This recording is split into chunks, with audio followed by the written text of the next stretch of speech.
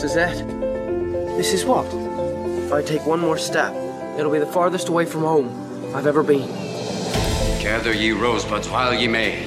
Carpe diem. Seize the day. We are the music makers, and we are the dreamers of dreams. And now I know that only love can truly save the world. Never give up, never surrender.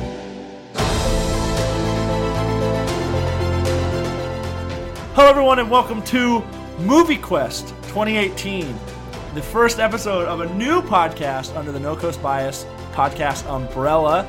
I'm Brian Hall, the podcast king for that website, as I call myself, because this is the third podcast I'm doing through the site, and it wouldn't be a podcast without co-hosts. Well, it would be. It would just be a very bad one if it were just me. So I've got some excellent co-hosts here. I've got Beau Poehlman. Hello. And Bailey Krueger, and I'll let you Hello. I'll let them talk about themselves right now. Beau, who are you? What are you doing here? Well, get out of my house. Well, I'm not in your house. I'm in my very cold, dark basement. I am a videographer for an insurance company, and I went to college with you, Brian. And so I had this little idea to do this movie podcast like maybe a year ago, and you seem like the perfect guy to do it with. I talked to you. That's right. Yeah, we had a romantic, you guys. It's our lives are quite romantic. We had a sit down almost a year ago, and we were like, okay, let's try and figure out if we can do this thing. And then we initially couldn't, and then so we were missing a third person to do this with because we didn't want it to be someone exactly like us. And we were trying to find somebody, and we couldn't find someone. And then I went to an Oscars party. Hosted by Bailey, and while I was sitting there, I realized, hey, Bailey's a girl who likes movies. I wonder if she could do this podcast. And so I texted her. I said, hey, you're a girl who likes movies. Do you want to do this podcast? And then she was like, yeah, totally. So that was the literal conversation. It was, hey, you're a girl who likes movies, and I was like, noted, good job. and then here we are. Yeah, yes, so very observant, Brian. Yeah, as always. So this is Movie Quest. So what Movie Quest entails of is we go from the end of the Oscars this year to the Oscars in 2019, and we look at movies every single month. We go out and we watch movies, and some of them we'll be reviewing and posting on nocoastbias.com. We already all have one review up right now. I put up a review about Pacific Rim Uprising. Beau put up a review about A Wrinkle in Time, and Bailey just today, mere minutes before we were recording, put up a review about Ready Player One.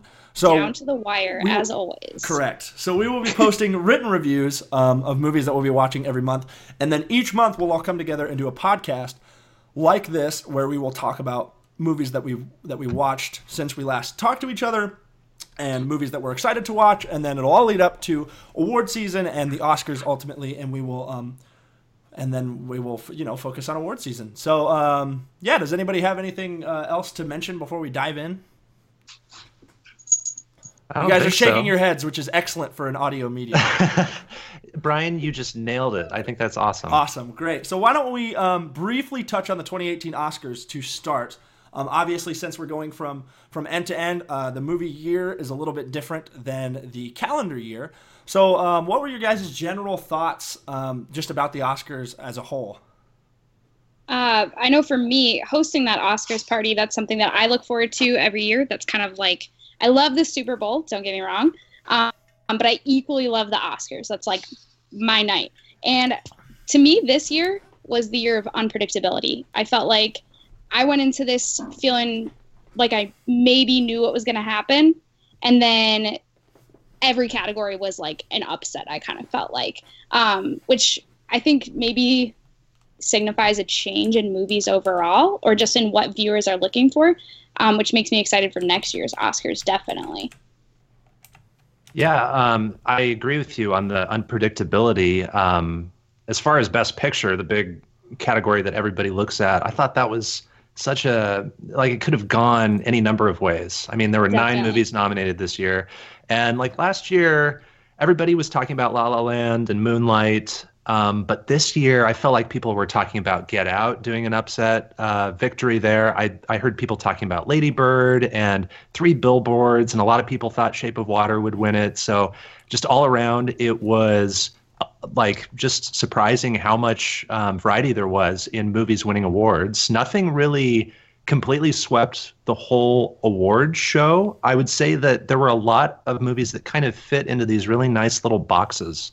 Like you had Dunkirk winning some of the sound awards. You had Shape of Water winning Best Picture, but also like production design and Best Director for Guillermo del Toro. And then you had performances from other movies winning acting awards, like Sam Rockwell for 3 Billboards and Frances McDormand for 3 Billboards. Screenplay, you had Get Out and Call Me by Your Name winning for original screenplay and Best Adapted Screenplay. Original screenplay was the most stacked category I saw. Was. That was insane. I think I slated The Big Sick to win it, and I basically flipped a coin between Big Sick and Get Out. And I mean, 3 Billboards was insane. The Shape of Water, Lady Bird, like 4 of those movies were nominated for Best Picture. And The Big Sick, a lot of people considered a snub, I felt like, for not getting Best Picture nod. So that specifically was absolutely stacked. When you compare it to adapted screenplay, when it was The Disaster Artist, Logan, Molly's Game, Mudbound, and obviously Call Me by Your Name, I felt like looking at the 2 original screenplay was nuts. I thought. Sorry, for me, like the defining, I think, most awesome moment of that whole show was Jordan Peele winning the Oscar for Best Original Screenplay. That was so exciting, not just for, politically what it meant, but also just, I mean, this is a guy who probably was told, you're never going to make, an impact in the Oscar world. Like, what do you think you're doing? And this is not your typical area. This is not what we expect of you, and told a really beautiful story and really alarming story, but it was so awesome. And that was, I think, one of the best moments of that whole awards show for me. I think that was probably also like one of the only ones I actually got right when I was predicting, sure. But that's beside the point. Remember, we're 2 years removed from Oscars So White, if you guys remember when that happened. That was 2 years ago, and now we've got Get Out winning Best Original Screenplay. And obviously, like, one thing doesn't fix some of the problems going on in Hollywood right now, but that's crazy to think about. 2 years ago, there was the Oscar So White thing, and now, just 2 years later, a guy who was writing Comedy Central sketches, not even, 5 years ago, maybe? Like, I remember people talking about Key and Peele when we were in high school, and now, both Keegan-Michael Key and Jordan Peele are all over Hollywood and doing a ton of big things. So I thought that was really, really cool. I think this was the year of.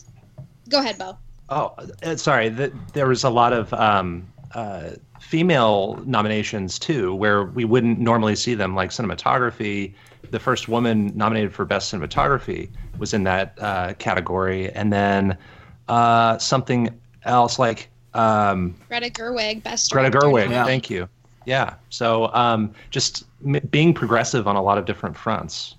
Yeah, that was to me a bit of a snub. Having not seen Lady Bird, but just something about that movie seems to pop off the screen even when you're just watching a trailer for it. And so I that was one where I was shocked. I kind of was expecting Greta Gerwig to walk away with that award for Best Director, but I don't know. It's definitely more to come, hopefully. More nominations to come. Well, and you look at, I would say the actress in a leading role category was just as tough, if not tougher than the actor in a leading role category. I thought the actor in a leading role category was really tough this year, but I thought actress was just as tough. You had Frances McDormand winning it, who was excellent. Margot Robbie was very good. Meryl Streep is Meryl Streep. Queen. Yeah, the categories both were stacked, and it was really cool to see. Like, it was nice to see stuff be so hard to choose because of how good things were. For me, this year was like the year of odd, untold stories. I mean, yeah, totally. When you look at a lot of these movies, what they were told about. I mean, Kobe Bryant wins an Oscar. Who would have called that? Beau wasn't very happy about that. So Beau and I were texting back and forth during the Oscars. And Beau, as soon as Kobe won, he sent me a text. He said, "Dear basketball sucked." No, hold on. I gotta defend this. I have to defend this. The first thing that came through my head when he won is, okay, that was the shortest. I saw all the animated shorts because they ran them here in Lincoln. I went to go see them. Right. That was, I think, the shortest short, if not like the second shortest short. Sure. The animation style just wasn't my thing. It wasn't like, very it was good. It's very simple, like pencil drawings. Yeah. And for me, as someone who isn't really a huge basketball fan, I just found it to be a little like self-centered of an animated short. So like it's just like, oh really, he's doing animation now. But if you look at some of the others, like Revolting Rhymes is very good. It's an interesting tale. It's kind of an alternate take on like old folk tales. It's long and it's a little bland for me. Lou is just kind of another generic like Pixar short. Yeah. Garden Party is like visually stunning and actually has a great surprise at the end that I really appreciated. And then Negative Space was, I think, a French animated short that I really adored as well, but also kind of short like Dear Basketball, a little too short for me. So I don't know. For me, it wasn't my favorite category. Like right. There weren't any like knockout, standout shorts for me in that category. But after you explained to me sort of the journey that Kobe Bryant's been on and where he comes from and his perspective, obviously I know who Kobe Bryant is, sure. but I don't follow basketball. It kind of made more sense, and I kind of came around to it as the night went on. I was just like, when they called Dear Basketball, I was like, oh, I wouldn't have. Yeah, I wouldn't have guessed that. Which I think that was like the whole night though, was like, the feeling. I wouldn't have thought of that. I mean, I think about some of these stories when would this story, even 5 years ago made a difference at all? But I look at stories like, obviously Dear Basketball, but then you think about The Silent Child, that was a movie with, I believe deaf protagonist. I mean, that's a huge deal. You've got Dunkirk, kind of this like hidden story. And like, I don't know, I felt like I hadn't heard anything about that battle at all until this movie. Tonya, like who wants to like, that's like a really risky story to tell. So this year was like the story I felt like the theme this year was what stories need to be told and should be told. And then you had such fun wins too, like Coco winning Best Animated Feature, featuring a Mexican little boy as the protagonist, and like that's so fun. It's revolutionary in so many ways, and that just I think is the magic of the Oscars. It's like, okay, what's coming this next year that's going to make it so awesome? Yeah, I feel like last year felt incredibly predictable, and then 2018 was the year of I don't know what's going to happen next. Right. Yeah. So, what did you think of the Oscars from like a production standpoint, like just watching it as entertainment? I thought it was good. Sorry, go ahead.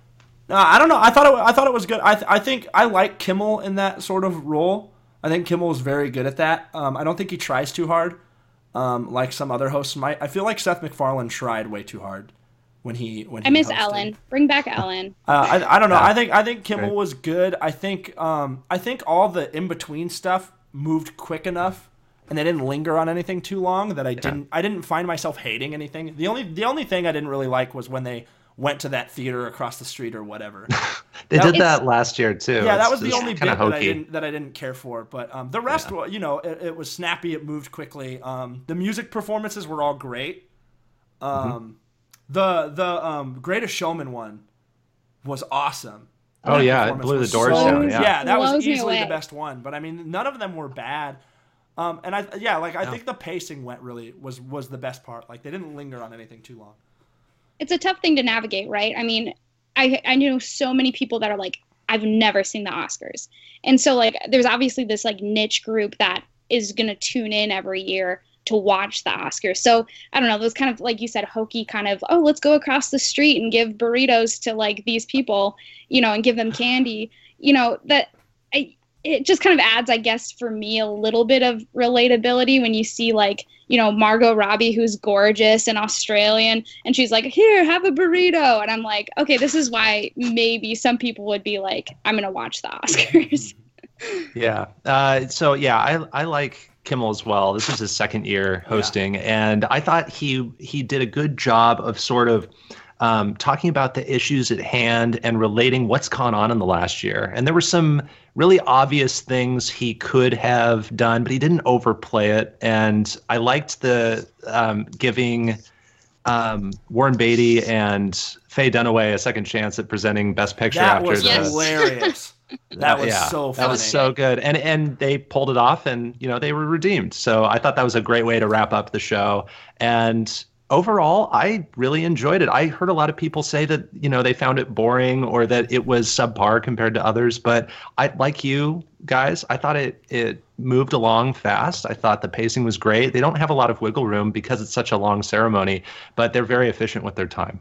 Yeah. The one thing I'm going to suggest, less bedazzling on the stage. I don't know what was going on, but it was like diamonds everywhere. Yeah, totally. And I was like, oh, they're trying to be relatable. Meanwhile, their stage is like decorated with diamonds. And I'm like, maybe tone it down next year. That to me was the most overdone part. But if the set is the most overdone part, then I could be happy with it. Mm-hmm. Yeah, totally. All right, so that was the Oscars, and then obviously we've been watching movies so far to start the year. So quickly, we wanted to list all the things that we watched. So I watched, so far I've watched Black Panther, Pacific Rim Uprising, which I wrote a review for, and Survivor's Guide to Prison. And Bailey, you watched Ready Player One, which you wrote a review for. And yes, then, I've been slacking terribly, but I'll be watching more. Don't worry. And then Beau, you watched. Drum roll. I'm going to be talking for a long time. I'm so bashful. The Polka King, Thoroughbreds, A Fantastic Woman, Faces Places, The Death of Stalin, Paddington 2, The Commuter, Black Panther, The Cloverfield Paradox, Peter Rabbit, Red Sparrow, Love, Simon, Unsane, Game Night, Annihilation, Survivor's Guide to Prison, A Wrinkle in Time, which you wrote a review on, Sherlock Gnomes, and Ready Player One. Oh, I forgot a couple dozen. Oh, did you? Oh, probably. Oh, yeah. No, go ahead. Here's what I love about this, that your list goes from like Peter Rabbit and like Sherlock Gnomes to like Red Sparrow. Yeah, like super Unsane. like highs and lows there. I will tell you, there's a reason why Beau is the one who suggested this. Beau watches more movies than anyone I've ever met in my life. I'll just say MoviePass is a beautiful thing. Yeah. Don't worry. I put at the end we're gonna do a shameless plug for. Actually, we can do it now. I put a shameless MoviePass plug. So Beau and I are both subscribed to MoviePass, which, if you don't know, is a way for you to watch movies for a much more, I would describe it as cost-effective way than normally going. Bailey is not yet a member, but we're trying to convert her. Basically, what you do is you sign up for MoviePass and you pay a set amount up front. They had a deal going on when I bought it. It was about, I think, $85 up front. Beau, I know you bought it for a similar deal. Yeah, about that, yep. Basically, you pay for it up front, and for the next year, they send you a MoviePass card in the mail. It looks like a credit card. And what you do is you download the MoviePass app, and when you get within 100 yards of a theater that supports MoviePass, you go to the movie that you want to see, you submit a request for a ticket, and then MoviePass will automatically transfer the money needed to buy the ticket onto that card, and then when you go and to pay for the ticket, you give them your MoviePass card, they swipe it, and then you get into the theater. And so, like, I paid $85 for it. And you get one free movie, or you get one movie through MoviePass every week. So if I go every day. Every day? Every day. Oh, I thought it was every week. So if you go to movies 8 days in a row, and it's not $5 Tuesday, if it's a regular priced movie in the evening. I momentarily lost you, Brian. I did too. Okay, sorry. So just make a note there to edit that out. So restart that sentence. Okay. So if you're going to 8 movies that are normally priced evening movies that are, say, I don't know what they are now, it's about $12. Yeah. In 8 days, you'll have already paid for your MoviePass. Oh yeah. That's crazy. Absolutely. That's such a good deal.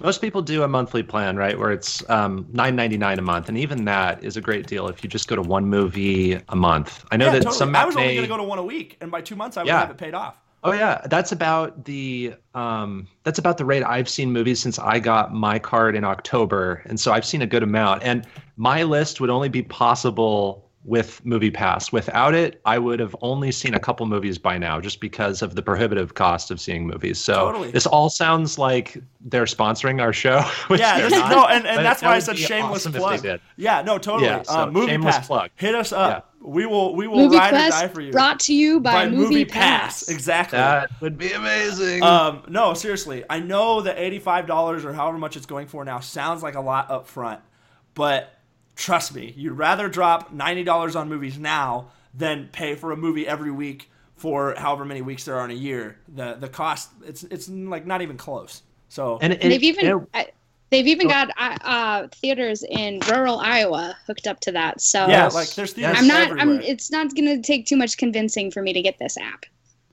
Yeah, and they support special screenings too. So like the Studio Ghibli fests that they do every year, you can go see like special edition showings of movies where they bring back old movies. I saw Casablanca through MoviePass because it was like the I don't know if it was like 70th anniversary or something like that. But yeah, it is super cool. They support a lot of stuff. The only thing you can't do is reserve tickets in advance. You have to be at the theater. You can't reserve a ticket. Like I bought a ticket for Infinity War a little while back. I couldn't put that on my MoviePass, but but it has to be day of show. You have to be within 100 yards of the theater. You have to reserve your ticket 30 minutes before you pick it up. And you can't. It doesn't support 3D movies and like. Well, that's some like super screen DLX showings they don't support, but like just ordinary everyday movie showings they'll support. Right. Okay. Cool. MoviePass. Hit us up. Let us be sponsored by you, and we'll have your subscription skyrocket. So, stuff we've watched so far. So I thought. Since we've had a few months and this is the first time we're meeting, I thought it might be good to backtrack a little bit to Black Panther, which was the first, I would say, major movie that came out this year. Traditionally, it's been thought that the beginning of the year and February and leading up to before summer aren't really a good time for movies. But I think Hollywood has changed and the way that people watch movies has changed now to where if you release a good movie at any time, it's going to make money and it's going to be a success. And I think Black Panther was some proof of that. I think that's going to be the movie to beat this year. Honestly, if you're looking at box office. Oh yeah, box office numbers, it's insane. Ready Player One did well in its opening weekend, but it's still in second place compared to Black Panther, and we're not even to the summer blockbusters yet. So it'll be interesting to see how some of those bigger movies this summer. I know there's a new Jurassic World. I think there's a new the Crimes of Grindelwald, the new Harry Potter movie. I think this fall. It'll be interesting to see how those big movies stack up against Black Panther. But I don't know. I have a feeling that even with the summer, it's going to be the runaway movie for the year, box office wise. It took Pacific Rim Uprising. Like 4 weeks of Black Panther being out to actually beat it in the box office.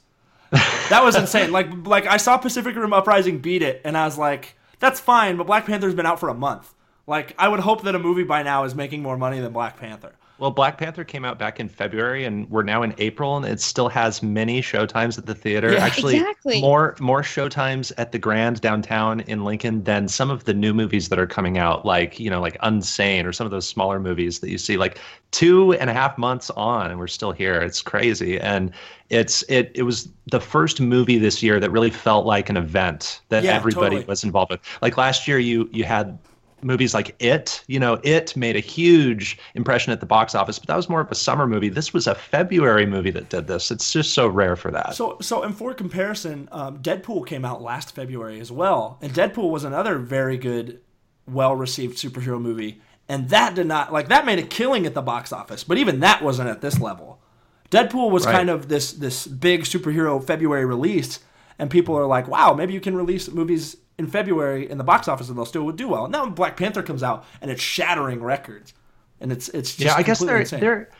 There tends to be movies like that. Like I know Get Out came out early in 2017 as well. So there's usually one that stands out from the pack, it seems. And Black Panther was this year's, but it was also just such a cultural event. It was the first Marvel movie to do what it did in so many different categories. Just the first movie in general, even. I think Marvel, it being this flagpole for a series, made it such a big deal. Not just because it was a Marvel movie, but because it was this major studio movie. And like you said, the cultural impact it had was just completely insane. And it's still going on. It will be interesting to see. I mean, I know that Brian's gonna freak out whenever he talks about his superhero movies, because those are like his thing.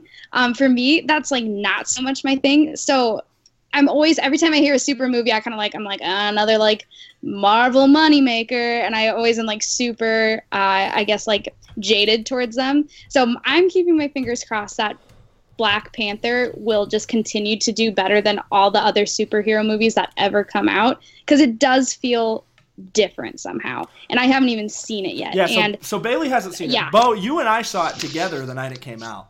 We did. And so Beau, I will ask you this: was it worth the hype? I think Black Panther is a very good movie, and it's sad that we have close to 20 now, to the point where you can make a top 10 list of Marvel movies. So but if I was having a conversation with some No Coast Bias people about this. Like, we were listing top 10 Marvel movies, and by the time you get to 9 or 10, it's kind of a stretch because there are a lot of bad ones.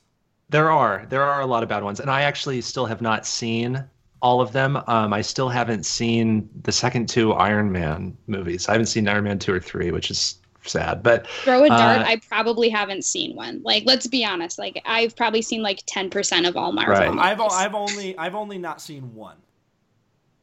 Which one have you not seen, Brian? The only one I haven't seen is Thor: The Dark World.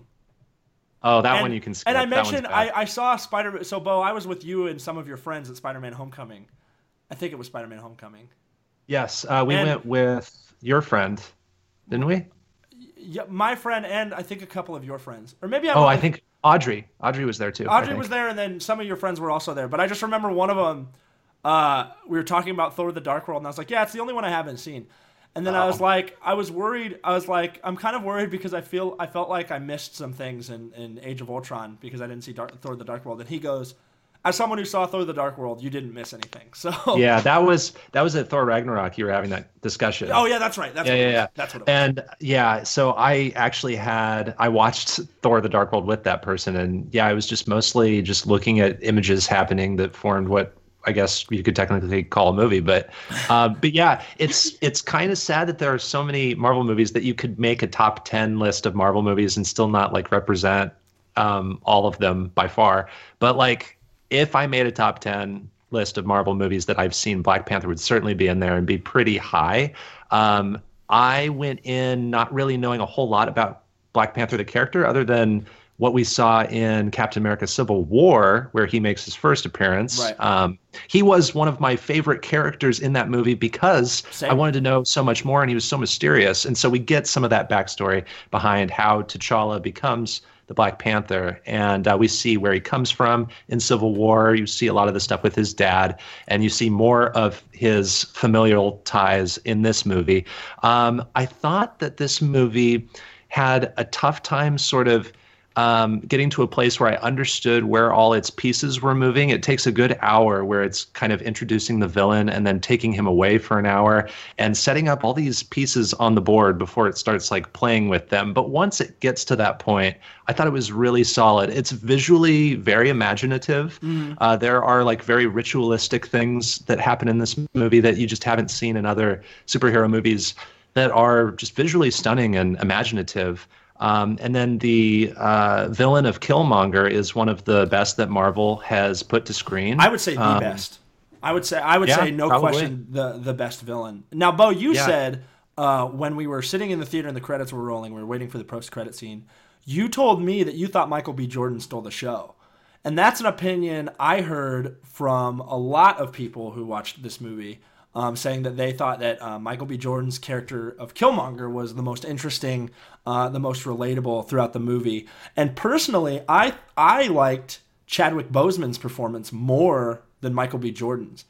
That's fair. Which I feel, and I mean, I like them both a lot. I just thought Chadwick Boseman did an excellent job with sort of his portrayal and sort of and I got into a bit of an argument about someone with this too, where they were talking about how they thought that his character was boring, and I said, quite honestly, it was a breath of fresh air to have a protagonist of a Marvel movie who's serious and isn't making quips and funny jokes all the time, and who isn't like a Tony Stark or to some extent like a Peter Parker.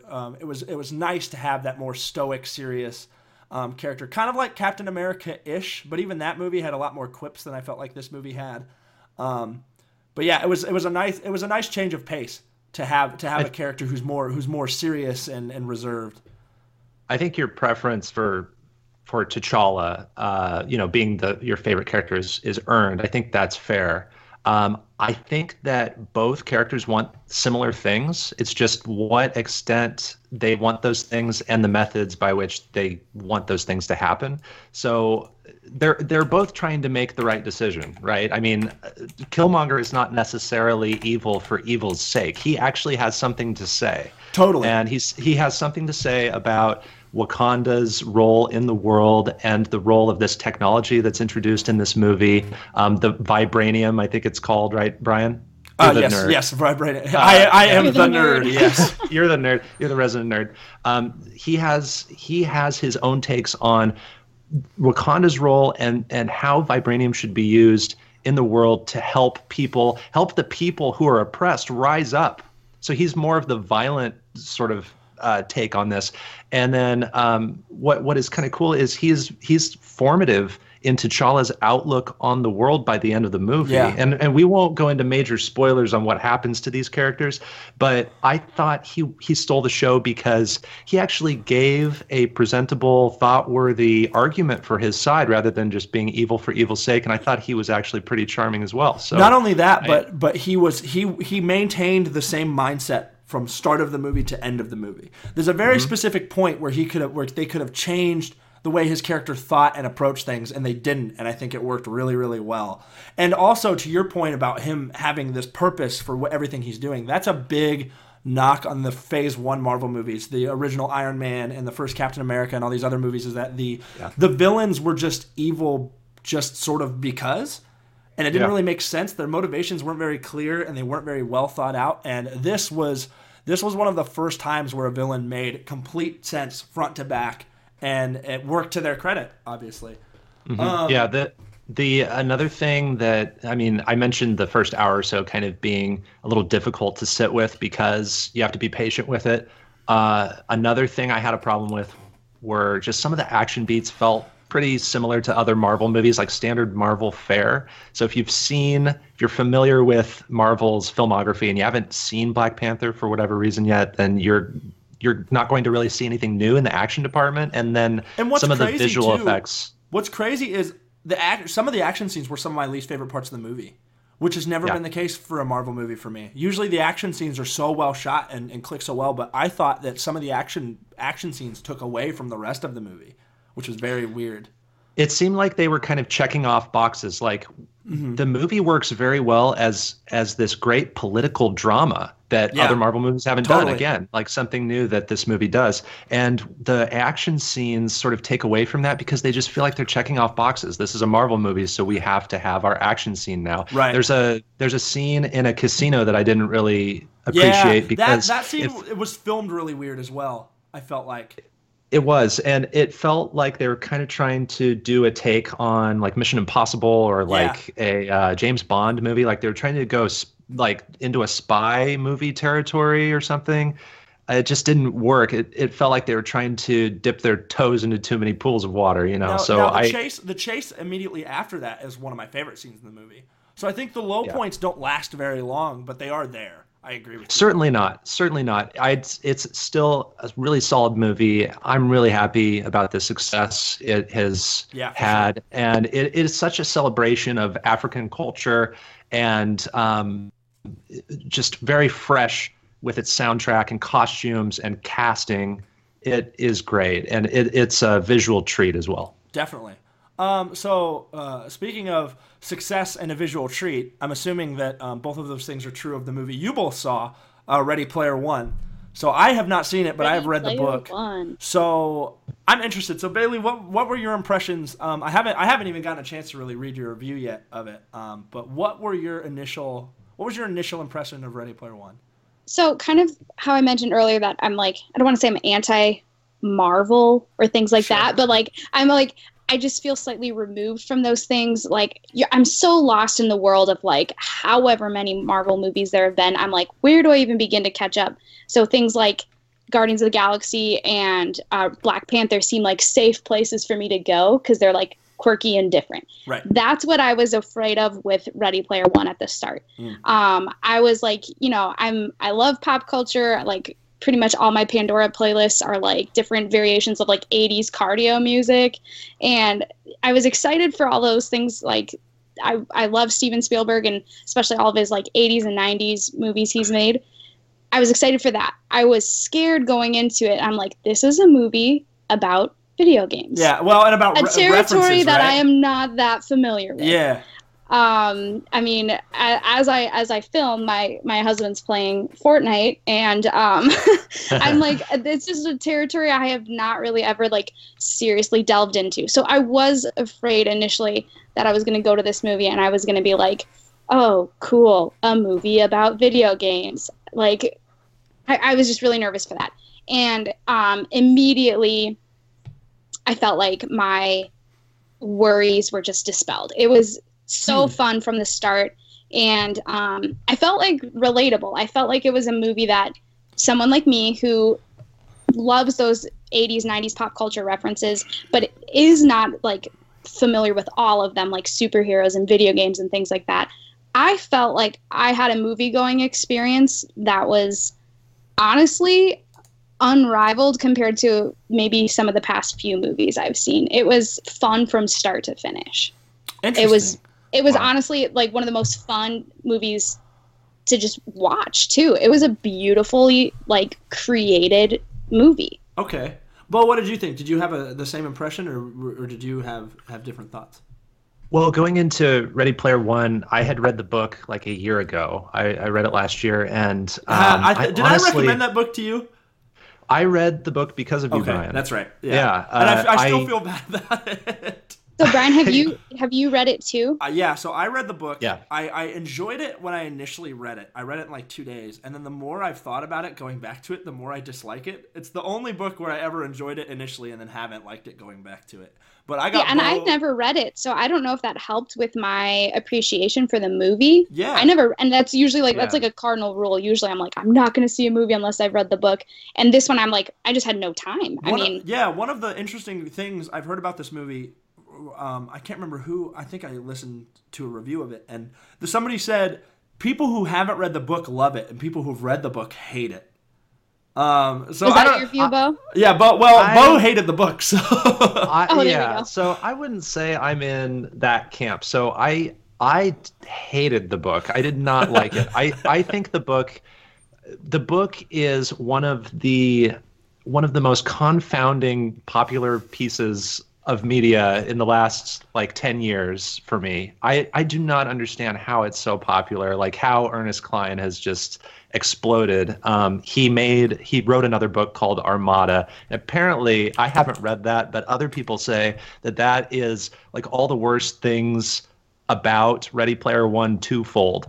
But so if you're not, for whatever reason, if you're not familiar with Ready Player One as a story, basically it's set in the near-ish future, like in the 2040s, and it's sort of a post-apocalyptic situation. Like the world is dystopian. Yeah. It's pretty dystopian. The world's not in a good place, and we focus on Wade Watts, who has been trying to find this Easter egg in this game. It's a worldwide Easter egg hunt in this virtual reality world called the Oasis that this nerdy guy, James Halliday, created with some co-creators. And James Halliday has passed away. He's made this epic scavenger hunt in the Oasis, and whoever finds the Easter egg gets total control of the Oasis and gets his whole fortune. So it's almost kind of like a Willy Wonka and the Chocolate Factory-ish situation. Yeah. So Wade Watts goes on this grand adventure through the Oasis. James Halliday was a huge fan of like 80s pop culture, so the book is infused with dozens, if not hundreds, of pop culture references. Every page you can take a highlighter and just highlight on every page. So here's a question I have about references. this, because this is something the book did that really annoyed me, and I skimmed through a lot of it. It just the book will just list reference after reference after reference after reference. So did you guys feel like the movie did that? Okay, so coming from someone who did not read the book, I can imagine that would be super annoying. But like reading something, right? Reading a list is so much different than seeing it. So like right away, like one of the first big scenes is this like, you know, the classic racing with the like a car racing video game simulation. Right. And like in it, the main character rolls up in the DeLorean, and you've got this like girl on a motorcycle that kind of looks like something out of Tron, and like, you know, there's King Kong smashing the track, and a very Jurassic Park typical like T-Rex chasing a car. And I'm picturing like if I read that on a page, it probably would be overwhelming, and it would be like, another thing. But on screen, it's so fun. So it works. So they work it a lot better. Yeah, it works so well. But here's the thing, though. That's where I was getting to, is reading that in a book on the page would be fun, except that whole race is not in the book, Bailey. No, not at all. Yeah, that blew my mind when I saw the trailer. This is why the movie is really great, and Spielberg elevated this source novel like in this adaptation. It's really great. Okay. So in this scavenger hunt, there are 3 keys you have to find before you can reach the egg. Well, in the book, each key has a gateway that you have to jump through once you have the key, and then there's a gateway challenge. So there's also a challenge associated with each key. So total, that's like 6 hurdles you have to jump over, and nobody knows where any of this stuff is.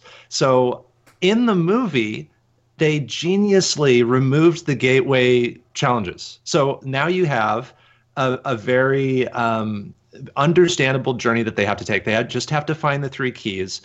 You know, all good things come in threes. So like they just have to find the keys, and that's all.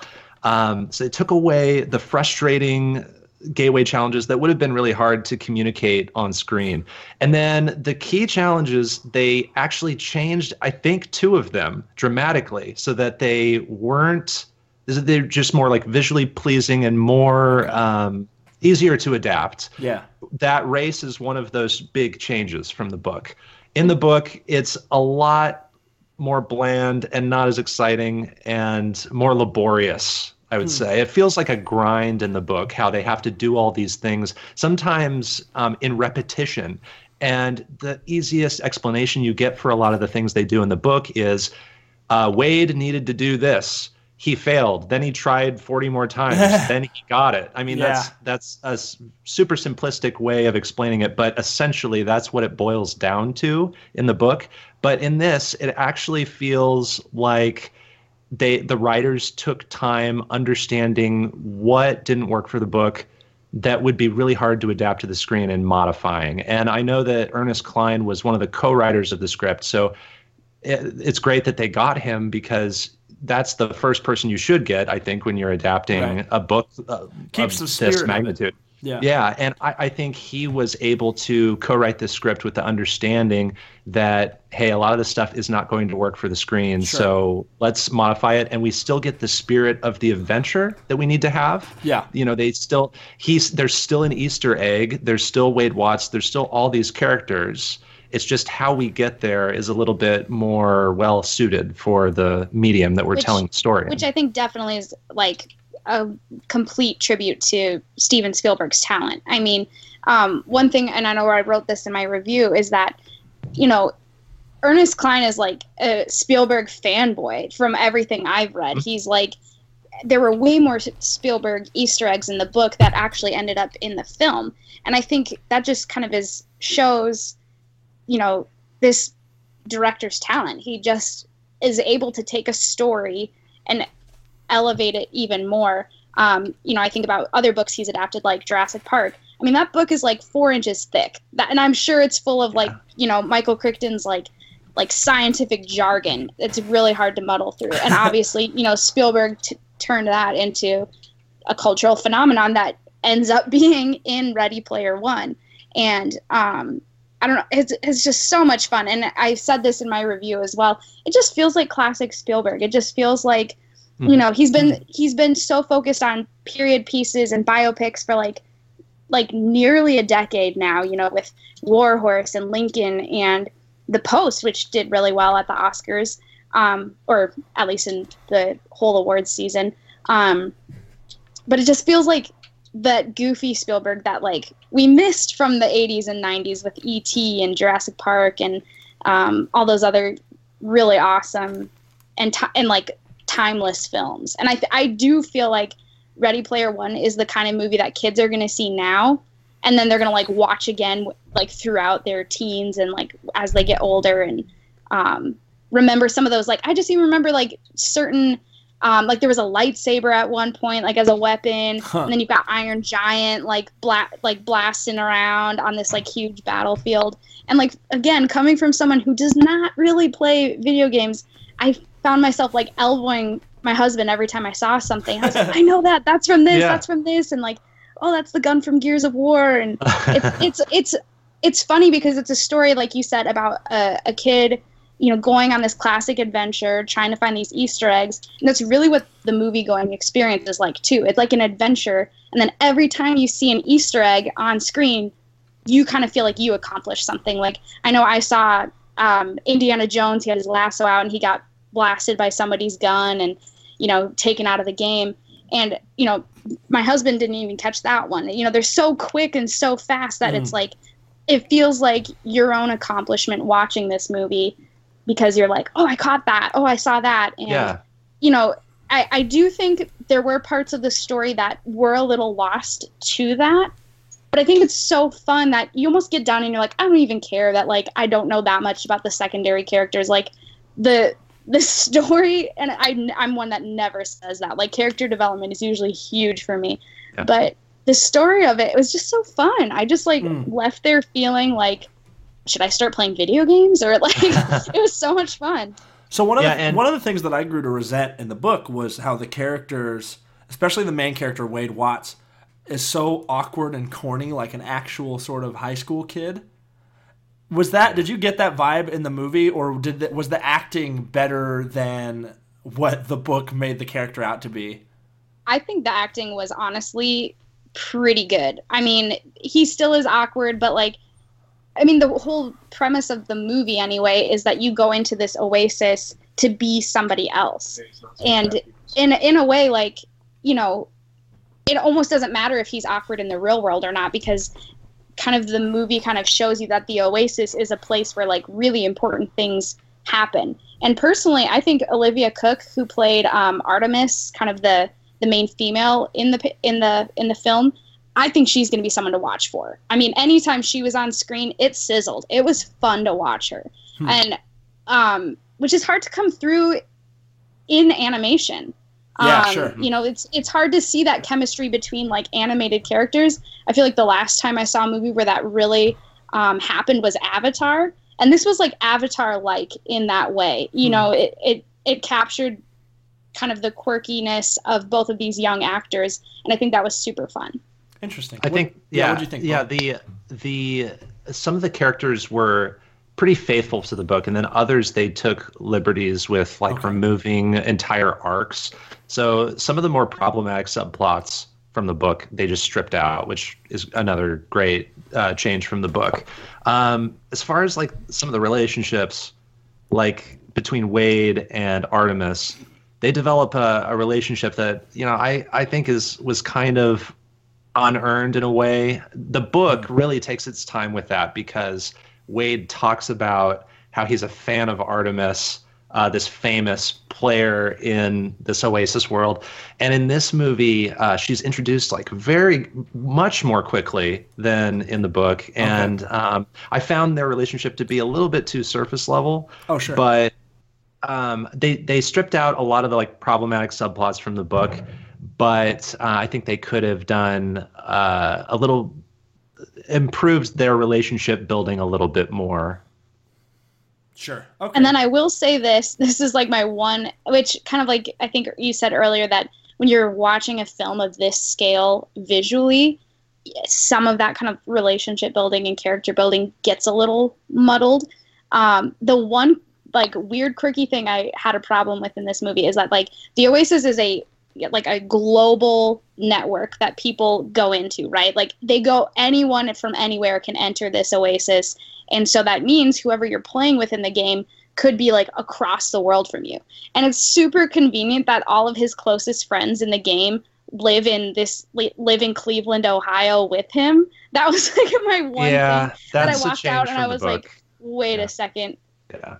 They're not supposed to know each other outside the game. They don't know each other outside the game in the movie anyway. And then they're all just conveniently like in Ohio together. I'm like, well, that's super worked out. Yeah. So mild spoilers for Ready Player One, the book, and Brian, back me up if I get this wrong, but in the book, I remember he actually does not live in close proximity to a lot of the people he knows, and he just knows them in the Oasis, and then through developments in the plot, he comes to meet them, some of them, in real life, but they have to travel to each other. They just don't all live in Ohio. So that's something they did just for convenience for the screen, and I understand why they did that. You gotta suspend your disbelief a little bit, but I was like, okay, cool. Like these 5 major players all live in Cleveland, Ohio. Neat. Yeah. So in the book, Wade Watts is like this fat, greasy kid, and he's right. He has this long stretch of time where he actually exercises and separates himself from a lot of what's going on for a while so that he can get fit and stuff. So I'll say it. He tries to go out with Artemis, and she basically turns him down. So he gets all depressed, and then he starts to like work out and stuff. And he sets like his rig in the book so that if he hasn't worked out for X amount of time, it'll lock him out for the day. Yeah. And so he works out, and like in the book, I think that talks about how he starts to get like 6-pack abs and stuff. It really feels like Ernest Cline is kind of projecting a little bit there. In a way, I'm sure he is. Yeah. Long story short, like this would be one. It's just sounding like it, and this is coming from an English teacher. It sounds like you're fine skipping the book and just seeing the movie because the movie was epically awesome. I think so. Yeah, I definitely preferred this to the book. like we said earlier, it is visually stunning. I mean, this is one of the best looking movies I've seen in a while. All the visual effects are spectacular. There were things that wowed me every 10 minutes. I was like, wow, that's crazy. Huh. And so I think it's worth seeing on the big screen just for the visual effects. And visual effects play a huge role in this movie. It's a satisfying sit. It's a little corny. Like the book was corny in its dialogue. There's a lot of like nerdy leet speak stuff in the book, and that certainly makes its way into this movie, so that can be cringy for a lot of people. It certainly was for me, but that's the spirit of the adventure too, because it is about being in this world, this video game. So that's just part of the territory. Yeah. Okay. I would say when we're thinking like long term, what's this movie gonna do? I mean, I would say if we're looking forward to the 2019 Oscars, I would not be surprised to see this in some like visual effects categories. I could see that. I bet it would. It had visual effects on the level of like Star Wars, and Star Wars is a movie that gets nominated for those categories. So I think better in some ways because it really at least the last Star Wars movie, which I was not a super huge fan of, really kind of it's like devolving and just turning into like, massive explosions. And this movie was more like layering in sometimes like 2D animation onto like a more complex, obviously 3D animation because this is a 3D option movie. But like I mean they're playing like Atari and the balls bouncing back and forth or whatever on this like in this super elaborate like ice sculpture mountain castle place, and it's just like funny to see that going back and forth over this like sparkling prism on screen, and it's that I know for me when I left was like that was fun to see.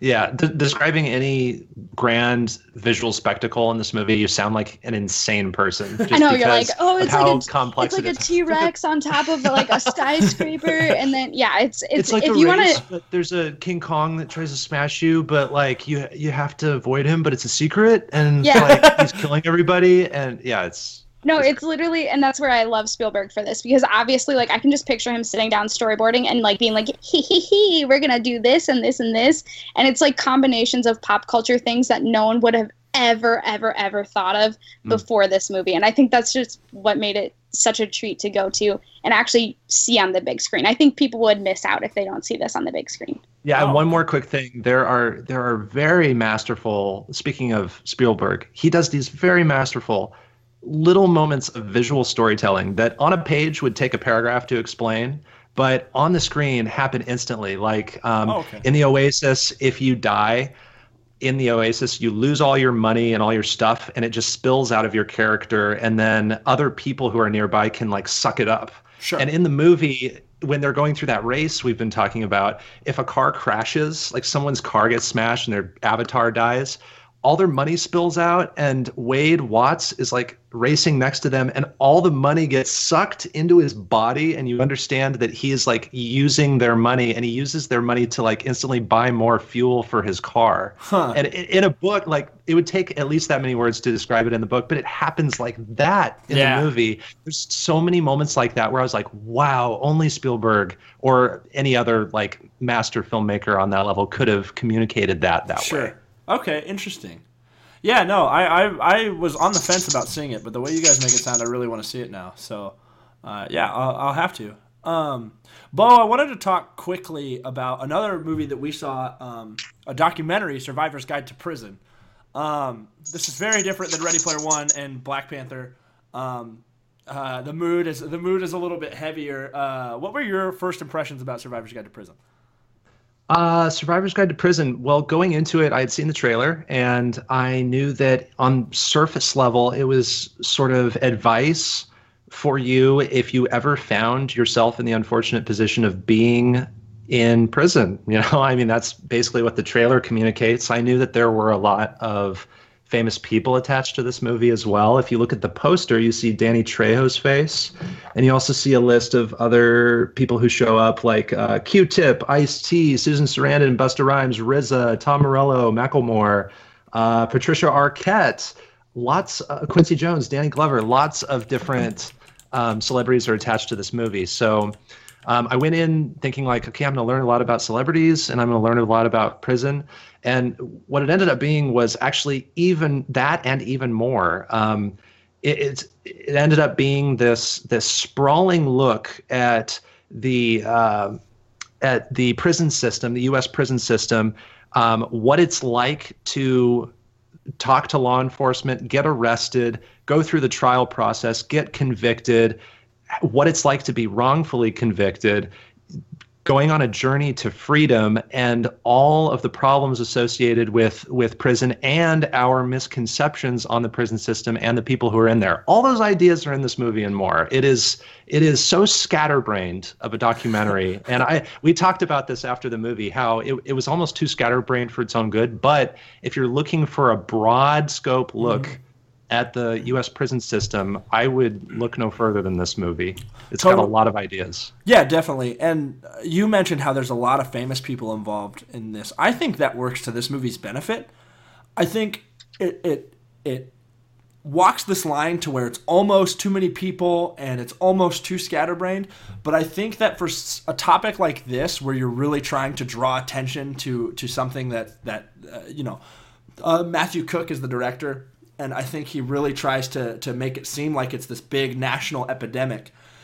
And I think that making so many famous people appear, at least, to care about this thing makes you feel like, oh, this really is something that a lot of people know about and care about, and I need to pay more attention to this. So I think that worked to this movie's benefit. And like you, I think this almost walked the line of being too scatterbrained for its own good, but it follows the story of the two people who were wrongfully convicted, and then it follows their path to becoming freed. And I think that really is the skeleton that the movie builds itself on, and I think it just works to where it works really well, I thought. Yeah, those two guys that we case study throughout the movie, we kind of jump to them and from them throughout the experience. I would have loved to see just a documentary on those two guys. Those were the most interesting parts to me, because they experienced a horror story that we've all thought about. Yeah, totally. That everybody's afraid of being wrongfully convicted. We've all heard about it happening, and it happens so much. And so those were very interesting looks at things that we as a population are scared about and are aware about. And yeah, I agree that all of the celebrity appearances do kind of play a role in giving getting attention to this problem.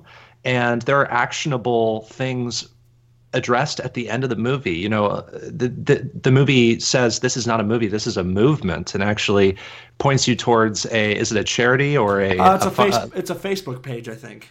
It's a Facebook page that basically is letting people know about the problems of the U.S. prison system. So it does give actionable hope for those looking for a little bit, something more, and the celebrity appearances help reinforce that. Yeah, no, totally. I thought it was a really interesting documentary. I think if you want to know anything about, or if you have any passion towards the American justice system or the American prison system, I think it's definitely something to check out. I thought it was great. And Beau, I got the same idea from you. I think we both enjoyed it. Yeah, I enjoyed it quite a bit. Not knowing anything about this and only just now hearing about it, your guys' summary of it does seem like something that, long term could end up on nominations for Best Documentary at the Oscars next year. It's those kind of political topics seem to be areas that they're looking for. And especially with this as star-studded of a cast as is in this movie, it sounds like a unique take that I could see maybe we see Survivor's Guide to Prison pop up next year on the nominee list. I wouldn't be surprised. Totally. We could. The big hurdle I see there is it's having trouble gaining steam. Not many people have seen this movie, and I think it's just because it hasn't been rolled out to a lot of theaters. We were lucky that the Ross here in Lincoln was screening it, but they only screened it for like a week.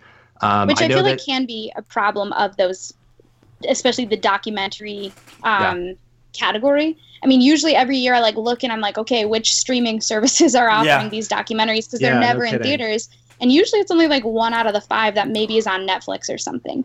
So, hopefully that doesn't, it sounds like an important topic that should be talked about. Mm-hmm. And hopefully that doesn't deter, maybe some awards shows from putting an emphasis on it and nominating it for an award. And this feels like something you'd watch on Netflix and then go to work the next day and be like, I watched this documentary. Did you know this, and this about this? This is very much one of those documentaries. It fires off all these statistics that sound really interesting, and kind of make you want to watch the documentary to learn how they apply them.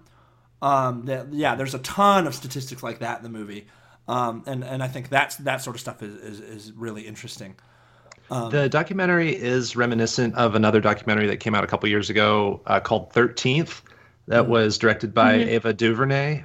It's on Netflix right now. Have either of you seen that one? I haven't. I haven't, but I've heard similar conversations about that movie compared to the one that you guys are talking about right now. Yeah, so that's another hurdle I could see with this movie. Is it is easily compared to 13th, and I think it's actually slightly inferior to 13th, just because 13th is more focused in what it's trying to say about the injustice of the prison system towards persons of color, and this one, it touches on that for sure. It certainly does, but it touches on about a dozen other topics too. So I would love to see this get more distribution for sure. Okay. I just want to talk about that really quick. I hope it gets seen by a lot of other people. It certainly made me think about a lot of different things, and I hope that a lot of other people see it and sort of starts a conversation. Beau, you also saw Annihilation. So I've seen a lot of people who really enjoyed this movie, and a lot of them compared it to Arrival. What do you think about that comparison? Well, I think Arrival is a better movie. Arrival was my favorite movie of 2016, so it holds a special place in my heart. But I certainly see those parallels. They both sort of they're both science fiction films that end up being less about the crazy phenomenon that's going on around our characters and more about humanity and the characters themselves, right? So It uses science fiction as a vessel to sort of explore more about humanity. So I see that comparison definitely. Annihilation stars Natalie Portman and just a slew of great actors. It's the phenomenon going on is there's this shimmer that has appeared on the coast, and Natalie Portman is a scientist who goes in with a team, notably of all women, to go explore what this phenomenon is all about. They send in teams of people, they send in robots, drones to go examine what is in there, and nothing comes back. And to talk about this in depth is to spoil a lot, so I'll be very, minimal with spoilers. Sure. But performances here are great, visually stunning. The world inside this shimmer is very colorful, which is a little incongruous to some of the more horrific things that happen inside. But it is suspenseful. It is scary, but also gives us a really positive look at what it means to be scientific. And what's great about any other movie that would have these characters is you'd have Natalie Portman starring, and she'd have the supporting cast of 4 other scientists with her, and they'd be pretty one-dimensional, and she would be the most in-depth by far. But in this movie, all of them are detailed, all of them are damaged in some way, and we learn a lot about all these characters. And what we learn about those characters and where they've been and their problems tie into the conflicts they experienced later in the movie. Interesting. It is adapted from a novel that I have not read, but it is directed by Alex Garland, who made Ex Machina a couple years ago, which is another excellent science fiction movie. Yeah. And Annihilation is this slow build up to a crazy finale that you don't see coming, that really explores self-destruction and what we do to ourselves and the people we love, and what we're willing to do to ourselves that we won't do to our loved ones, and so many other ideas. There's themes of environmentalism in here too. A lot of ideas in this. Interesting. It's not worth looking up a plot synopsis. Just go see it. It's probably left theaters by now, but I know that Netflix has the exclusive rights to stream it after its theatrical run. So it's coming to Netflix soon. And actually, America is the only place where they gave it a theatrical run, I've heard.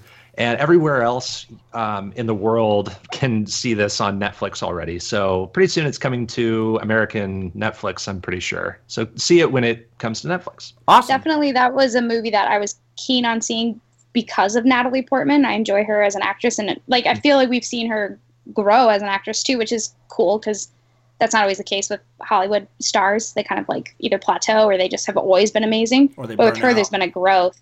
And then I know you guys, or some of you maybe, have seen A Wrinkle in Time, and that was another movie that was intriguing to me, honestly, just because of the cast. Everything else about it, I'm does not interest me even slightly. But the cast, that's a movie that I almost went to see just because I'm okay, if Oprah's in a movie, I should probably be seeing it. Yeah, but what do you think of A Wrinkle in Time? Speaking of movies that were adopted from novels.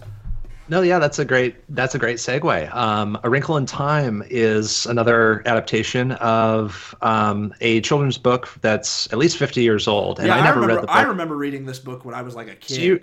So you read the book, and I'm curious to know what you remember about the book. I knew very little about the book going in.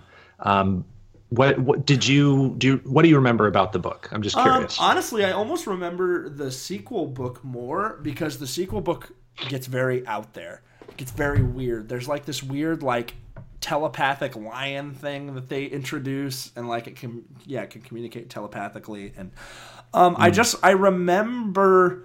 distinctly remember the ending of A Wrinkle in Time, or the climax rather, and them finding their dad. And I remember it being very at least in my head, and maybe the way it was described in the book, was this very dark place. And very dark and sort of devoid of time and light. And it almost seems in the trailer they set it up that way a little bit.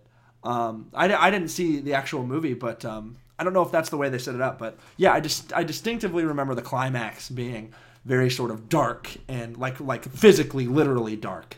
Which is interesting because that's like a huge reason that you're saying that I was not interested in this film or the book either. It kind of reminds me of like A Wrinkle in Time, Phantom Tollbooth, The Neverending Story, you know, Pan's Labyrinth, which are all like celebrated films and books, but something about like that. Something about that concept of like, ooh, space and time and like gravity and like things like that don't exist.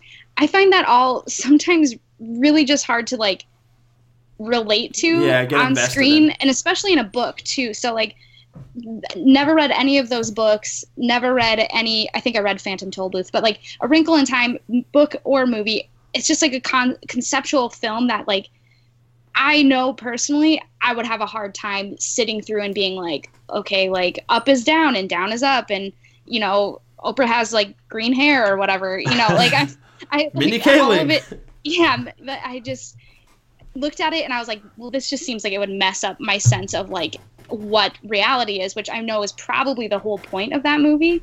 But yeah, something about it, like besides the star-studded cast, I'm just like really not interested in, which is disappointing to me. And I don't know, I guess I want to hear what you thought about it, Beau.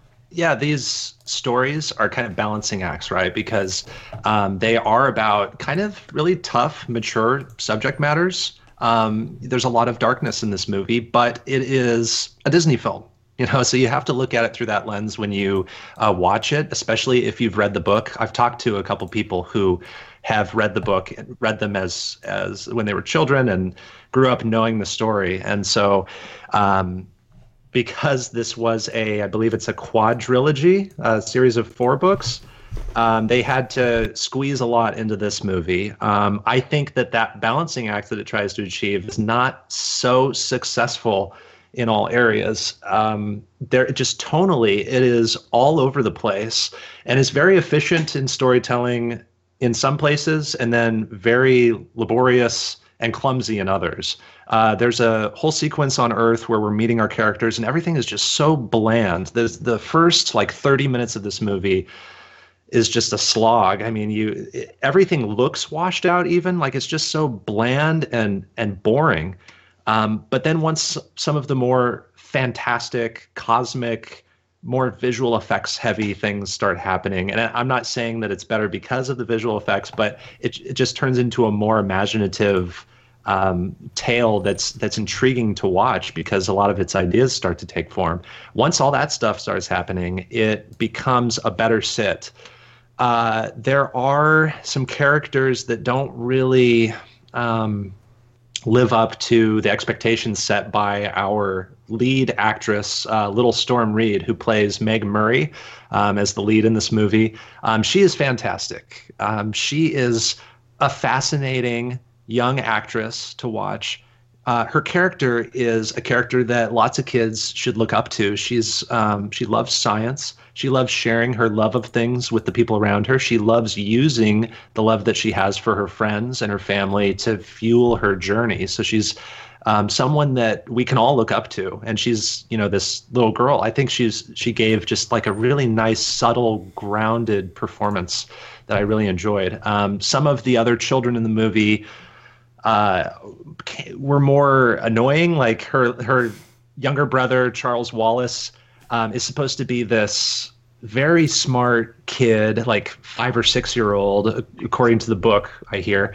But he ends up being just like this high pitched annoyance the whole movie. And he's kind of like cringe every time he opens his mouth. I didn't really enjoy him. And he makes a turn near the end of the movie that I didn't buy because he was just kind of an annoying character throughout. There's, like you said, Oprah's in this movie and she's great. She brings all of the great parts about what it means to be Oprah to her role, and actually like gave me goosebumps whenever she would talk to Meg Murray. You know, she gives her these great one-on-one conversations about life and how she's loved, and so some of the more emotional parts worked.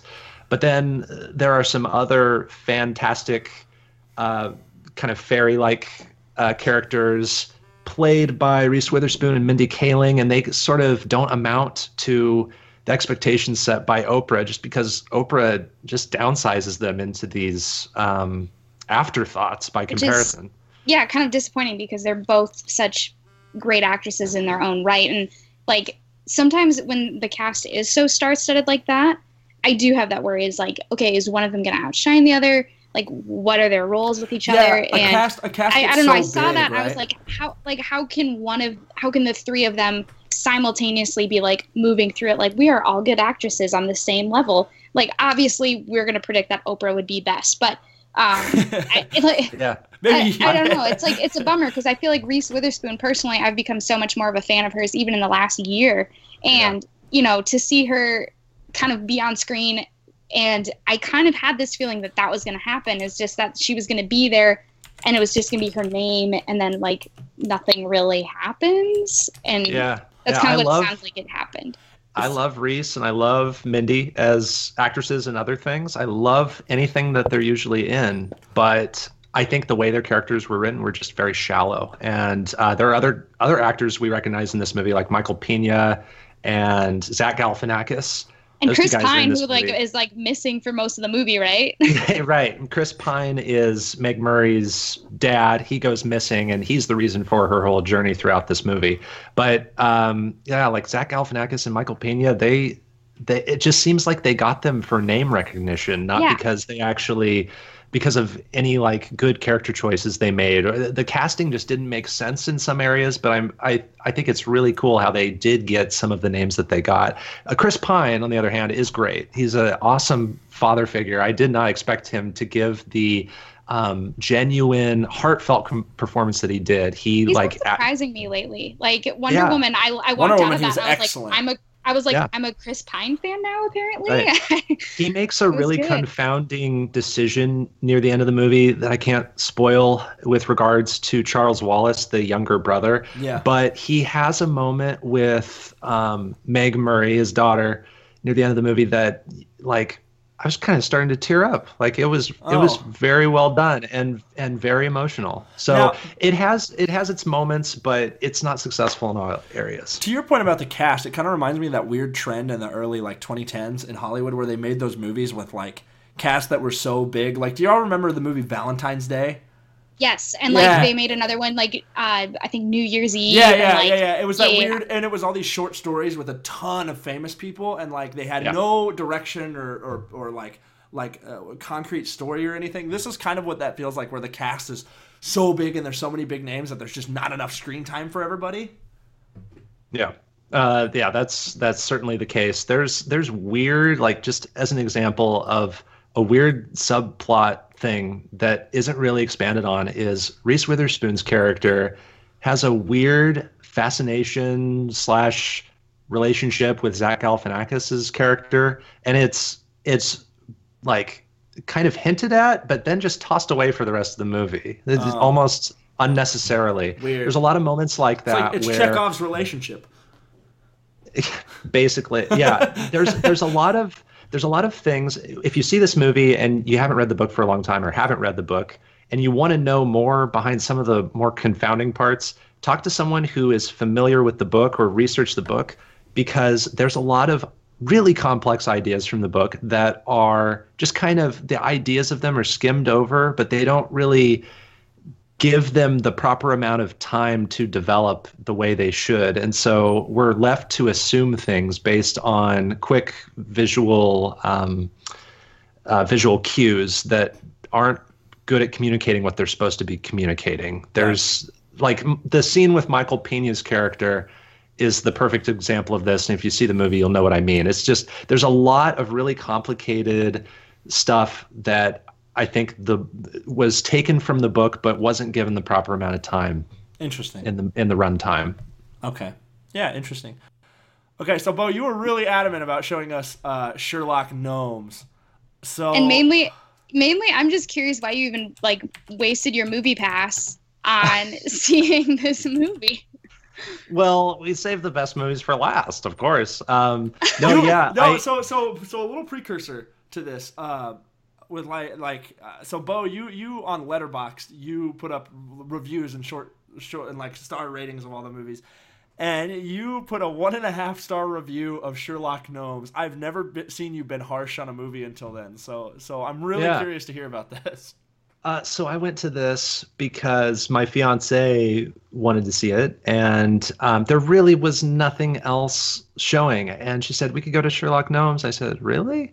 And she said, yeah, it looks fun. Okay. So Well, she teaches children, so that doesn't surprise me. Right. But she, like me, did not end up liking it. So have you seen the trailer? This is the most interesting part of the movie, is actually the trailer. Have either of you seen the trailer? I have not. I'll look it up as soon as we're done. I have not seen it. All I saw was gnomes, and I was like, I'm good. I don't even know anything else. I knew nothing about this movie, and I looked at, I saw that it was a thing that was out in theaters, and I was like, no. Okay. Well, I'll get to the trailer thing in a moment, but so this is the sequel to Romeo and Juliet, which came out. Of course. Can I just interject super quick? As a high school English teacher, I was teaching Romeo and Juliet shortly after Romeo and Juliet came out.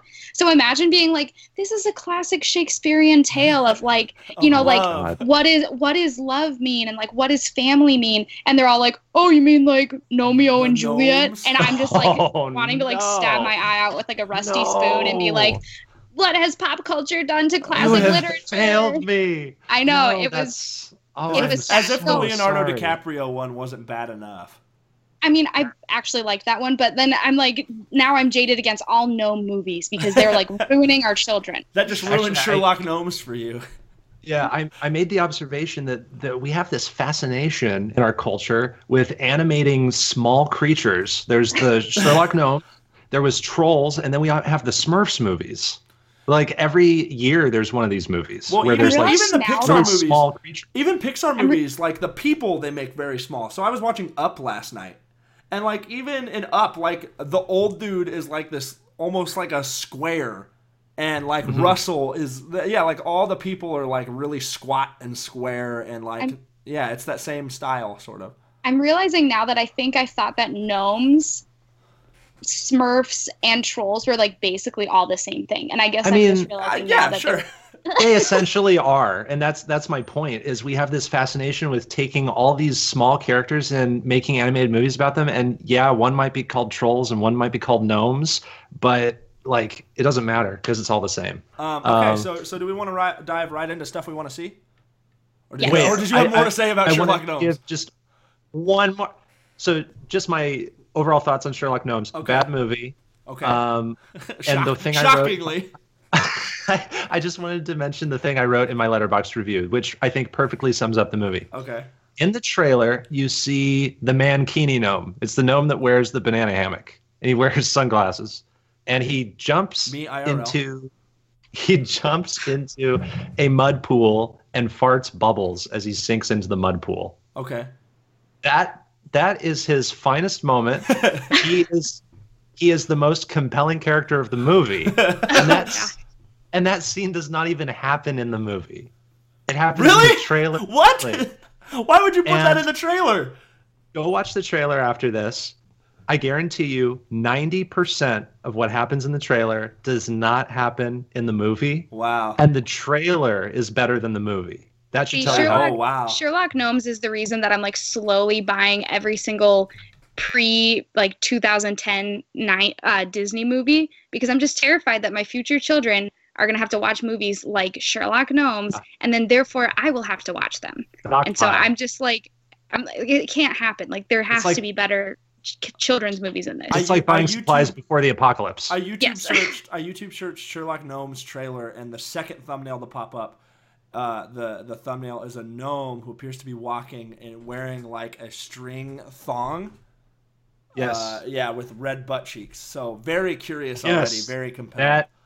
He probably has a name, but he's just the mankini gnome to me. That's all. Awesome. And it's a very generic story. You've seen the story a lot. There are triple and quadruple crosses in the movie that artificially make the movie longer, and I hate the movie for that. So that's all I have to say. Okay. All right. Thank you. Well, thank you for that. Why don't we move on to stuff we want to see? Talk about some movies coming out in the next month or so that we're really excited about. One of them that we unanimously agreed on right away was A Quiet Place, John Krasinski's directorial debut. and it's not his debut. It's his third movie. Oh, is it his third movie? Okay, yes. I thought it was. It's his first. It's his first horror film, I believe. Okay. Yeah. The trailer for this immediately enraptured me. I thought the trailer for this made this look incredibly original, and I'm super excited to see it. I'm excited for this movie for a lot of reasons. I love John Krasinski. I love that he made it a point to be like, I am making this movie with my wife, Emily Blunt. I think that is awesome. I've watched a lot of their press release interviews about this movie. And basically they're like soul bearing in this movie, which is kind of unique for a horror film, I think. It's also unique that I want to see a horror film. Same. Typically will stay away from those. But like, I've watched so many interviews that they're like, this movie is not about scaring you. It's about like identifying the deepest fears that parents have. And they're both parents.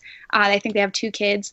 And they're like, this movie is about, you know, what lengths would you have to go to protect your child? And like, what would the, you know, horrific results of not protecting them look like? And I think that idea is so fascinating because usually horror films, from my perspective, are just like, how can we make the audience like just terrified out of their wits? Yeah.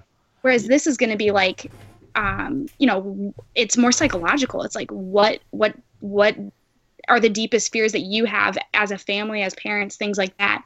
And another thing I think that's going to make this unique is the sensory experience, you know? Yeah, for sure. This is one thing I'm really excited about as well. Yeah.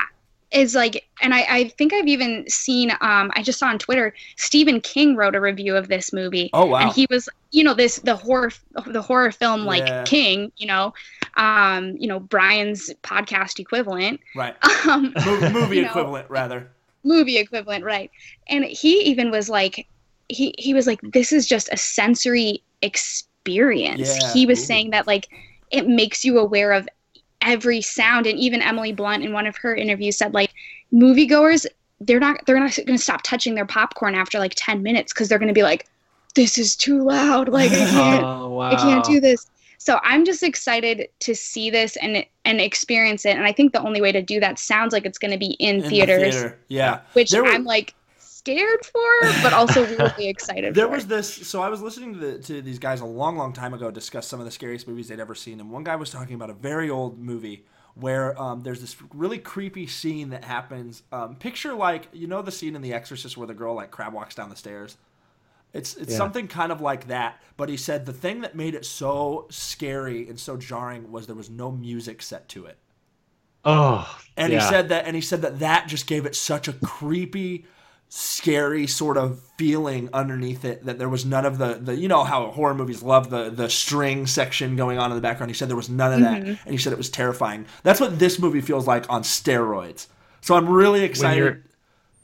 What's that? Yeah, when you're selective with your soundtrack and your sound effects, it actually adds to the experience. Yeah, and the trailer really brought me in because of that. Just like that idea where like there's no sound for like just big chunks of the trailer. It has me really locked in. So I'm really excited for this movie. I'm hoping that this is like Emily Blunt's, like finally when people are like, Emily Blunt is talented, because she's been in so many movies that I feel like people are just like, oh, she's pretty and she's British, and like that they just kind of like leave it at that. And I feel like this might be the moment when people I don't know why they're not taking her seriously as an actress, because her characters like consistently are like well acted characters. Like even back to Devil Wears Prada, which is kind of like a trivial like fashionista movie, but she is so flippin' good in it. And so I also heard that she did that bathtub scene that's like really iconically in the trailer. I heard she did that in one take.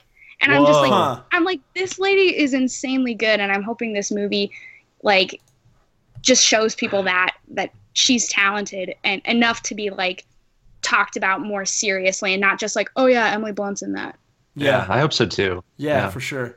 A couple other movies I'm really excited for that are actually out at the Ross Theater in Lincoln right now. The Leisure Seeker, which has Helen Mirren and Donald Sutherland in it. That seems really interesting. It's about they're an old married couple, and Donald Sutherland has Alzheimer's, and he's really into an old English American writer. I can't remember who it is from the trailer. Beau, do you remember? I think it might be Charles. It's not Charles Dickens. I think it's Hemingway. Yeah, I think you're right. I think it is Ernest Hemingway. He's really into Hemingway, and she's taking him in like an RV to Ernest Hemingway's house, and it's just kind of like about their journey and how and how his Alzheimer's and how they're both coping with it. And I've had family members who have had Alzheimer's, so it's something that I can relate to. And I'm really, really I really want to watch it. It seems really fun. It seems really heartfelt. So I really want to catch that this week before it goes from the Ross. And then also another one I want to see, which is getting big reviews and is supposed to be very funny, and Beau, something you've already seen, is The Death of Stalin with Jeffrey Tambor, Steve Buscemi, and a lot of other people. I really want to see this movie. Beau, without diving too deep into spoilers or details, what did you think? Well, I usually don't. It takes a lot for a movie to make me laugh. Right. I don't really enjoy the standard generic like American comedy. I will enjoy it. I'll sit through it, but I won't, guffaw, laugh out loud. This movie made me laugh out loud several times. It is genuinely hilarious. Yeah. It provides a pretty good history lesson, Russian history lesson as well. Interesting. I think it has a really great amount of talent attached to it. It is fantastic. I was attached to it the whole time. The dialogue is really great. It's set in Russia, but all the British actors keep their British accents and all the American actors keep their American accents. It's a satire. Sure. It just doesn't care about being authentic in every area, and I think that's to the film's credit because it gives it this tongue-in-cheek aspect. It's really funny and awesome. Really great ride. Yeah. Yeah, cool. No, I'm really excited for that. And then also, obviously, end of the month, Marvel Infinity War. I have my ticket already. I had this weird fear this last week where I was like, I can't even remember what I was doing, but it just like hit me in my brain, and I like stopped what I was doing and I went, what if this movie's bad? Like, I don't know why, but like I just immediately started worrying about what if this movie's bad. I know. See, as a Marvel critic, I'm like hoping that it's bad. No, I'm like, I hope all you nerds sell out, and I hope it's horrible. Payoff that would be ruined if this movie's bad. I don't think it will be. I think the Russo brothers are excellent, just filmmakers in general. They made, in my opinion, the best Marvel movie, which was Captain America: Winter Soldier, which is just an excellent movie. I think there's a lot of really great things about that movie, just in terms of any movie. And I think the Russo brothers are going to make a lot of great movies in the future. But I'm really excited for it.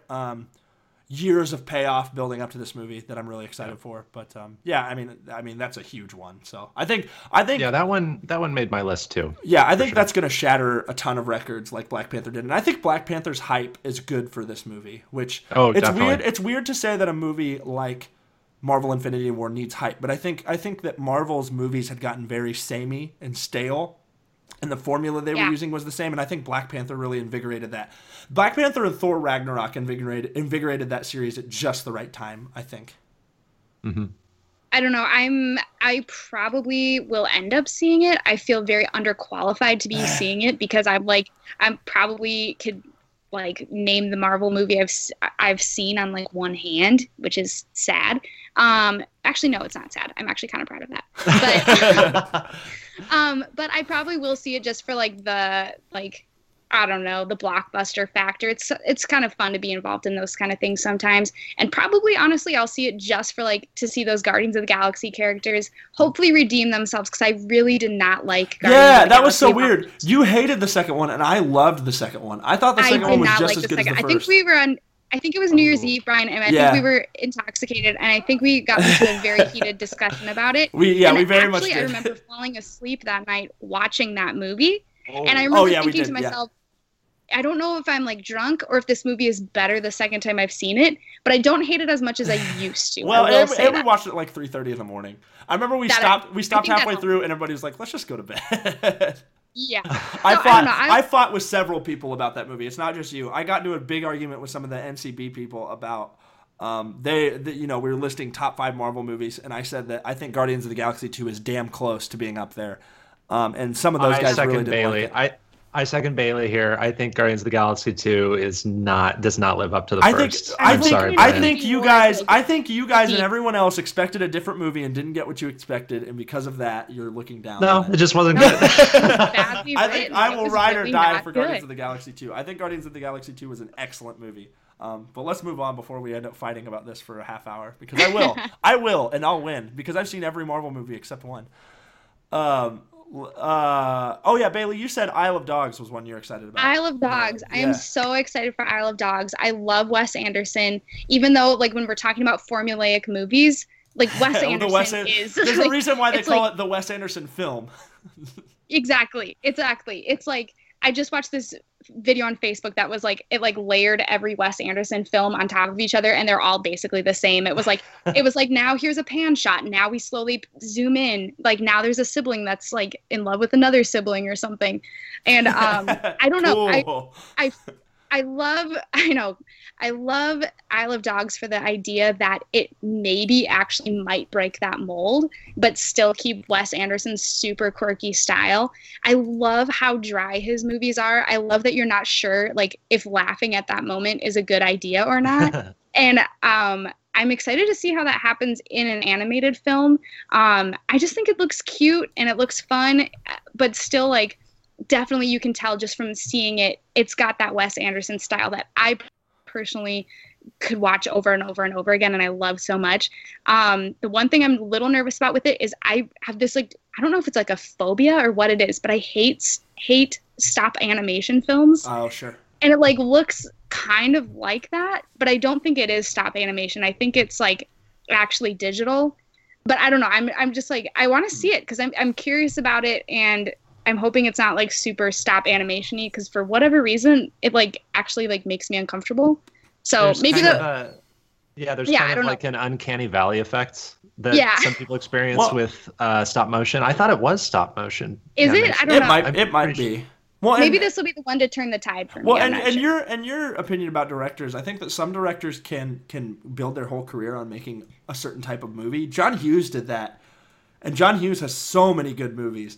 And I think Wes Anderson is one of those directors who can get away with creating a certain style. And I think it's because it's so unique and so individual to them. And it's hard for any other director to really copy it, because if they do, it's like, oh, you're just copying this director's style. Right. So I think Wes Anderson is one of those directors that can get away with it. It is stop animation. I just looked. Apparently some of the dog hair is made from alpaca wool. So Sure. I don't know. It looks smooth enough that maybe it won't like completely, I don't know, something about like large, men like slightly like moving a tiny little like alpaca wool made figurine. Something about that is like creepy to me. So hopefully Isle of Dogs like breaks the curse of stop animation for me, and I have a feeling I'll like it, probably just because it's Wes Anderson. Totally. It's getting a wider release, I think, this next weekend. So hopefully more people will be able to see it. I know it's been in select theaters for several weeks now. And again, I mean, when we're thinking about Oscars long run, that is something I could definitely see. I mean, Grand Budapest Hotel for Wes Anderson did really well a few years ago. Obviously not animated, but Isle of Dogs, I could see that maybe breaking into that best animated film category. For sure. Yeah. Beau, one movie you put down, and quite frankly, I forgot it was happening this month. I did too. And you, Bailey, should not have forgotten about this, because your husband would be like, pissed. Jake's probably going to glare at me right now, but I like forgot that Solo was coming out in April. Yeah, Solo. I totally forgot. You probably forgot it was coming out because there's been like nothing on this movie. They have no coverage. It took for so long to release the trailer, and people have just given it up. They just think it's going to be bad, and I'm one of those people. I think this movie's going to be bad. Yeah, I'm expecting this to be a dumpster fire, but that's why I want to see it. I want to see it. I want to see it just be. I want a huge, glorious Star Wars mess. Well, that's just what I want to see. You know More what I want? or less of a dumpster fire than The Last Jedi. Stop it. No, this is what I want. This is what I want. I want this movie to be an absolute garbage fest, and just trying to self-reference the whole trilogy, the original trilogy, and all the Han Solo shit that happened. I want this to be super self-referential and awful, because I want all the people that hated on The Last Jedi for being interesting and original, I want those people to see this movie and be like, oh wow, turns out an interesting and original Star Wars movie that took the series in a new direction is better than this crappy dumpster fire of a movie that's just awful and tries to insert stuff into the source material. I'm so ready for this movie to tank and for people to accept that The Last Jedi is a good movie. No, Last Jedi was horrible, and here's what I'm excited for. You're both glaring at me. It was a horrible movie. It was not good. Whoa. It was not good. This is going to sound bad. This is going to sound bad. But did you see it twice? No, I'm not going to waste my time on it a second time. Seeing it, I liked it the first time. Seeing it a second time gave me a newfound appreciation for it that I did not have the first time. Here's what I think is going to happen. Like, coming off of Last Jedi, which I guess the three of us could say was awesome. Mixed reviews. A top 4 Amazing. Star Wars movie? Mixed reviews. Top 4, I think this Bailey. is what's going to happen to Solo. I think people are going to go in with like super low expectations because way. like yes, because no way. It's Han Solo. Are you kidding me? But people who love Star Wars know like the troubles that this film has already gone through. Like they've switched directors. Wait. Like, Hold on. So you're saying that, Bailey, you're saying people will go in with low expectations, and Brian, you're saying no because people love to see Han Solo?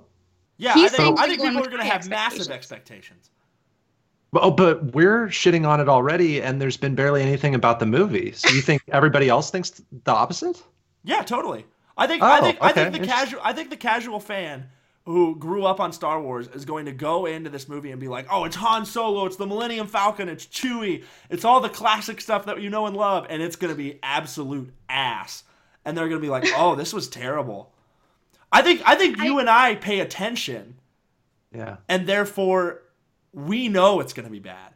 I think the casual fan doesn't pay attention. Here's the thing. I don't think people even know this movie is like, I mean, they obviously know it's happening. It was coming out. They know it's happening, but like they've kind of forgotten. They're like, oh yeah, Star Wars comes out again in a couple months. Like, I don't know. I'm going to go in with low expectations. And honestly, I think I have this feeling that it's going to be actually like decent. Yeah. I have this feeling. I think it's going to be decent, and I think it's going to be fun. And I have this prediction. Actually, I think it was Jake, my husband's prediction. I think they're going to end, like, here's what I think they should do.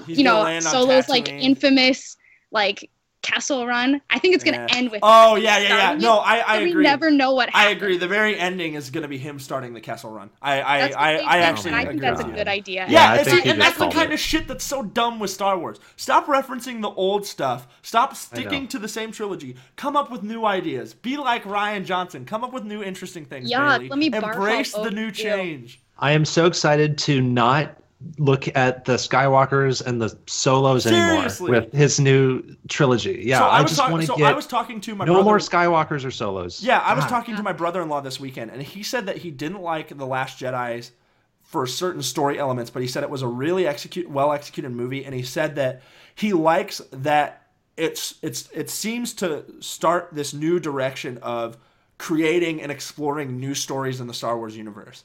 Which he said he's so tired. He said he's so tired of the Skywalker series, and he wants to see new stuff. And I think that's what we're going to start getting.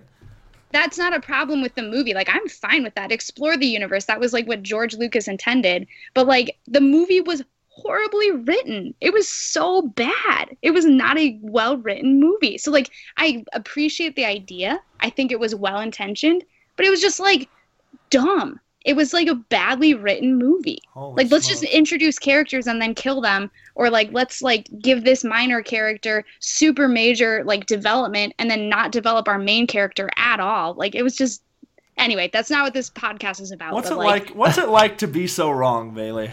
It is like to be so wrong. I am so right. It's a democratic process here. You guys democratically said that the Marvel movies are whatever and mediocre. Democratically, Beau and I have decided that Star Wars The Last Jedi is incredible. No, I just mean Guardians of the Galaxy 2 sucks. Yeah, whatever. You guys are shitting on Guardians of the Galaxy 2. Let me have The Last Jedi then. I side with Brian on The Last Jedi. I side with Bailey on Guardians of the Galaxy 2. Whatever, Beau. Quit being a I'm peacemaker. the mediator, so that means my opinion is generally No, Beau's the mediator because he sides with both of us. Yeah, I'm the mediator because I'm jumping sides. All right, so one last thing to mention. Bailey, I think you put this down. Fahrenheit 451 on HBO?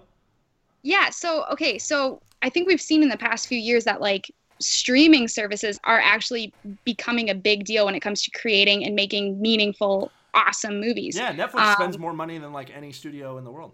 Yeah, we think about like Amazon winning Best Picture for Manchester by the Sea. Like, there's I think this kind of still tendency to think like what's going on streaming services like isn't as big of a deal as what's happening in the box office.